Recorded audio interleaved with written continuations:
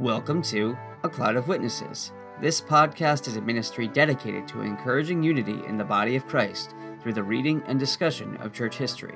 My name is Chris Perret.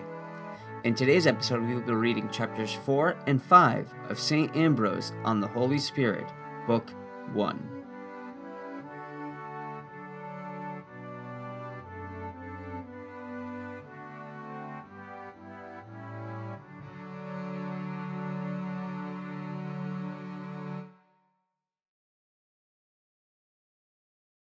Chapter 4. But no one will doubt that the Spirit is one, although very many have doubted whether God be one. For many heretics have said that the God of the Old Testament is one, and the God of the New Testament is another. But as the Father is one who both spake of old, as we read, to the fathers by the prophets, and to us in the last days by his Son, and as the Son is one, who according to the tenor of the Old Testament was offended by Adam, seen by Abraham, worshipped by Jacob, so too the Holy Spirit is one, who energized in the prophets, was breathed upon the apostles, and was joined to the Father and the Son in the sacrament of baptism. For David says of him, "And take not thy Holy Spirit from me." And in another place he said of him, "Whither shall I go from thy Spirit?"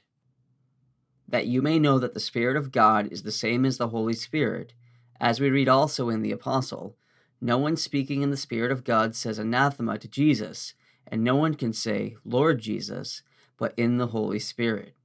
The Apostle calls him the Spirit of God. He called him also the Spirit of Christ, as you read, "But ye are not in the flesh, but in the Spirit, if so be that the Spirit of God dwelleth in you." And farther on, "But if the Spirit of him who raised Jesus from the dead dwelleth in you."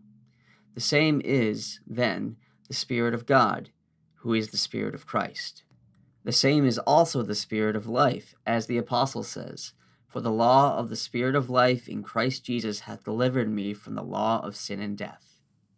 Him, then, whom the Apostle called the Spirit of life, the Lord in the Gospel named the Paraclete, and the Spirit of truth, as you find, "And I will ask the Father, and he will give you another Comforter," Paraclete, "that he may be with you forever, even the Spirit of truth, whom this world cannot receive, because it seeth him not, neither knoweth him." You have, then, the Paraclete Spirit, called also the Spirit of truth, and the invisible Spirit. How, then, do some think that the Son is visible in his divine nature, when the world cannot see even the Spirit? Receive now the saying of the Lord, that the same is the Holy Spirit, who is the Spirit of truth. For you read in the end of this book, "Receive the Holy Spirit." And Peter teaches that the same is the Holy Spirit, who is the Spirit of the Lord, when he says, "Ananias, why has it seemed good to thee to tempt and to lie to the Holy Spirit?" And immediately after he says again to the wife of Ananias, "Why has it seemed good to you to tempt the Spirit of the Lord?" When he says "to you," he shows that he is speaking of the same Spirit of whom he had spoken to Ananias. He himself is, then, the Spirit of the Lord, who is the Holy Spirit. And the Lord himself made clear that the same who is the Spirit of the Father is the Holy Spirit, when according to Matthew he said that we ought not to take thought in persecution what we should say. For it is not ye that speak, but the Spirit of your Father that speaketh in you. Again, he says according to St. Luke, "Be not anxious how ye shall answer or speak, for the Holy Spirit of God shall teach you in that hour what ye ought to say." So, although many are called spirits, as it is said, "Who maketh his angels spirits," yet the Spirit of God is but one. Both apostles and prophets received that one Spirit, as the vessel of election, the doctor of the Gentiles says, "For we have all drunk of one Spirit, him, as it were, who cannot be divided, but is poured into souls, and flows into the senses, that he may quench the burning of this world's thirst." Chapter 5. The Holy Spirit is not, then, of the substance of things corporeal, for he sheds incorporeal grace on corporeal things, Nor again is he of the substance of invisible creatures, for they receive his sanctification, and through him are superior to the other works of the universe. Whether you speak of angels, or dominions, or powers, every creature waits for the grace of the Holy Spirit. For as we are children through the Spirit, because God sent the Spirit of his Son into our hearts, crying, Abba, Father, so that thou art now not a servant, but a son.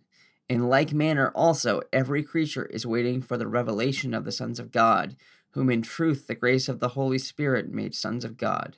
Therefore also every creature itself shall be changed by the revelation of the grace of the Spirit, and shall be delivered from the bondage of corruption into the liberty of the glory of the children of God. Every creature, then, is subject to change, not only such as has been changed by some sin or condition of the outward elements, but also such as can be liable to corruption by a fault of nature, though by careful discipline it be not yet so. For as we have shown in a former treatise, the nature of angels evidently can be changed. It is certainly fitting to judge that such as is the nature of one, such also is that of others. The nature of the rest, then, is capable of change, but the discipline is better. Every creature, therefore, is capable of change, but the Holy Spirit is good and not capable of change, nor can he be changed by any fault, who does away the faults of all and pardons their sins. How, then, is he capable of change, who by sanctifying works in others a change to grace, but is not changed himself? How is he capable of change, who is always good? For the Holy Spirit, through whom the things that are good are ministered to us, is never evil. Whence two evangelists, in one and the same place, in words differing from each other, have made the same statement.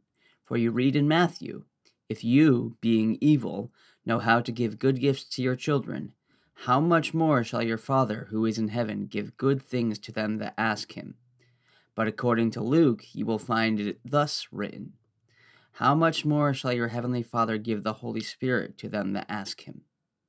We observe then that the Holy Spirit is good in the Lord's judgment by the testimony of the evangelists. Since the one has put good things in the place of the Holy Spirit, the other has named the Holy Spirit in the place of good things. If, then, the Holy Spirit is that which is good, how is he not good? Nor does it escape our notice that some copies have likewise, according to St. Luke, How much more shall your heavenly Father give a good gift to them that ask him? This good gift is the grace of the Spirit, which the Lord Jesus shed forth from heaven, after having been fixed to the gibbet of the cross, returning with the triumphal spoils of death deprived of its power. As you find it written, Ascending up on high, he led captivity captive, and gave good gifts to men. And well does he say, gifts, for as the Son was given, of whom it is written, Unto us a child is born, unto us a son is given, so too is the grace of the Spirit given. But why should I hesitate to say that the Holy Spirit also is given to us, since it is written, The love of God is shed forth in our hearts by the Holy Spirit, who is given to us. And since captive breasts certainly could not receive him, the Lord Jesus first led captivity captive, that our affections being set free, he might pour forth the gift of divine grace. And he said, Well, led captivity captive, for the victory of Christ is the victory of liberty, which won grace for all, and inflicted wrong on none. So, in the setting free of all, no one is captive. And because in the time of the Lord's passion, wrong alone had no part, which had made captive all of whom it had gained possession, captivity itself, turning back upon itself, was made captive, not now attached to Belial, but to Christ, to serve whom is liberty. For he who is called in the Lord as a servant is the Lord's freedman. But to return to the point, all, says he, have gone aside. Altogether are become unprofitable.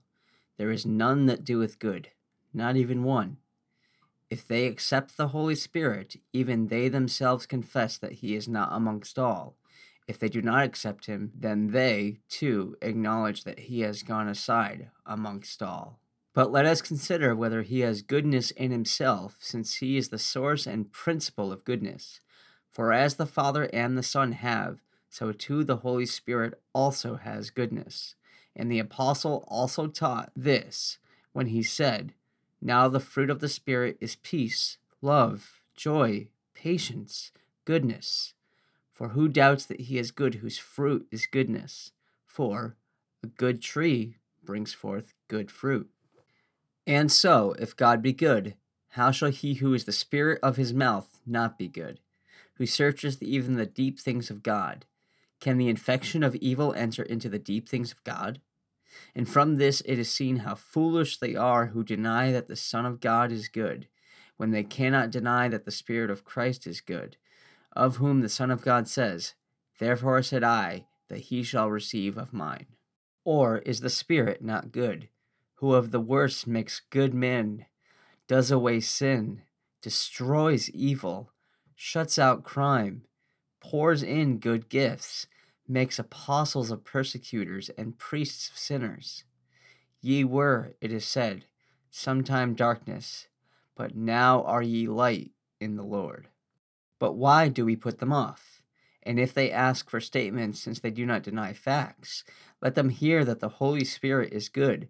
For David said, "Let thy good spirit lead me forth in the right way." For what is the Spirit but full of goodness, who though because of his nature he cannot be attained to, yet because of his goodness can be received by us, filling all things, his power, but only partaken of by the just, simple in substance, rich in virtues, present to each, dividing of his own to every one, and himself whole everywhere. And with good cause did the Son of God say, "Go and baptize all nations in the name of the Father, and of the Son, and of the Holy Spirit," not disdaining association with the Holy Spirit. Why then do some take it ill that when he whom the Lord disdained not, in the sacrament of baptism, should be joined in our devotion with the Father and the Son? Good, then, is the Spirit, but good not as though acquiring, but as imparting goodness. For the Holy Spirit does not receive from creatures, but is received, as also he is not sanctified, but sanctifies. For the creature is sanctified, but the Holy Spirit sanctifies. In which matter, though the word is used in common, there is a difference in the nature. For both the man who receives and God who gives sanctity are called holy. As we read, "Be ye holy, for I am holy." Now sanctification and corruption cannot share the same nature, and therefore the grace of the Holy Spirit and the creature cannot be of one substance. Since, then, the whole invisible creation, whose substance some rightly believe to be reasonable and incorporeal, with the exception of the Trinity, does not impart but acquires the grace of the Spirit, and does not share in it, but receives it, the whole commonality of creation is to be separated from association with the Holy Spirit. Let them then believe that the Holy Spirit is not a creature, or, if they think him a creature, why do they associate him with the Father? If they think him a creature, why do they join him with the Son of God? But if they do not think that he should be separated from the Father and the Son, they do not consider him to be a creature. For where the sanctification is one, the nature is one.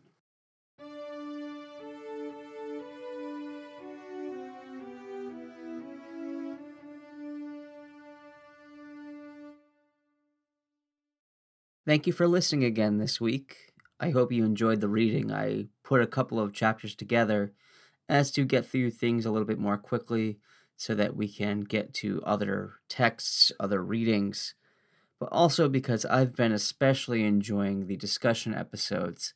So I figure we'll do another one next week rather than doing 2 weeks of reading and 1 week of discussion. For the length of these chapters, I decided to do 1 week of reading and then the next week of discussion. And there are plenty of things within this set of chapters that I'm very excited about. If you want to reach out to me, you can reach out at Facebook at facebook.com/cloudofwitnessp or at Twitter at cloudofwitnessp. Also, if you would like to support me financially, you can go to patreon.com/acloudofwitnesses. Your support in prayer, your support financially, and just sharing this podcast goes a long way to help me make this ministry of the history of the body of Christ to reach more people, and I really appreciate that. Thank you.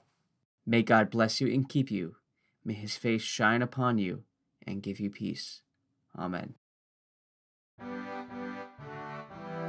Thank you for listening. Next week we'll discuss these two chapters, chapters 4 and 5 of St. Ambrose on the Holy Spirit, Book 1.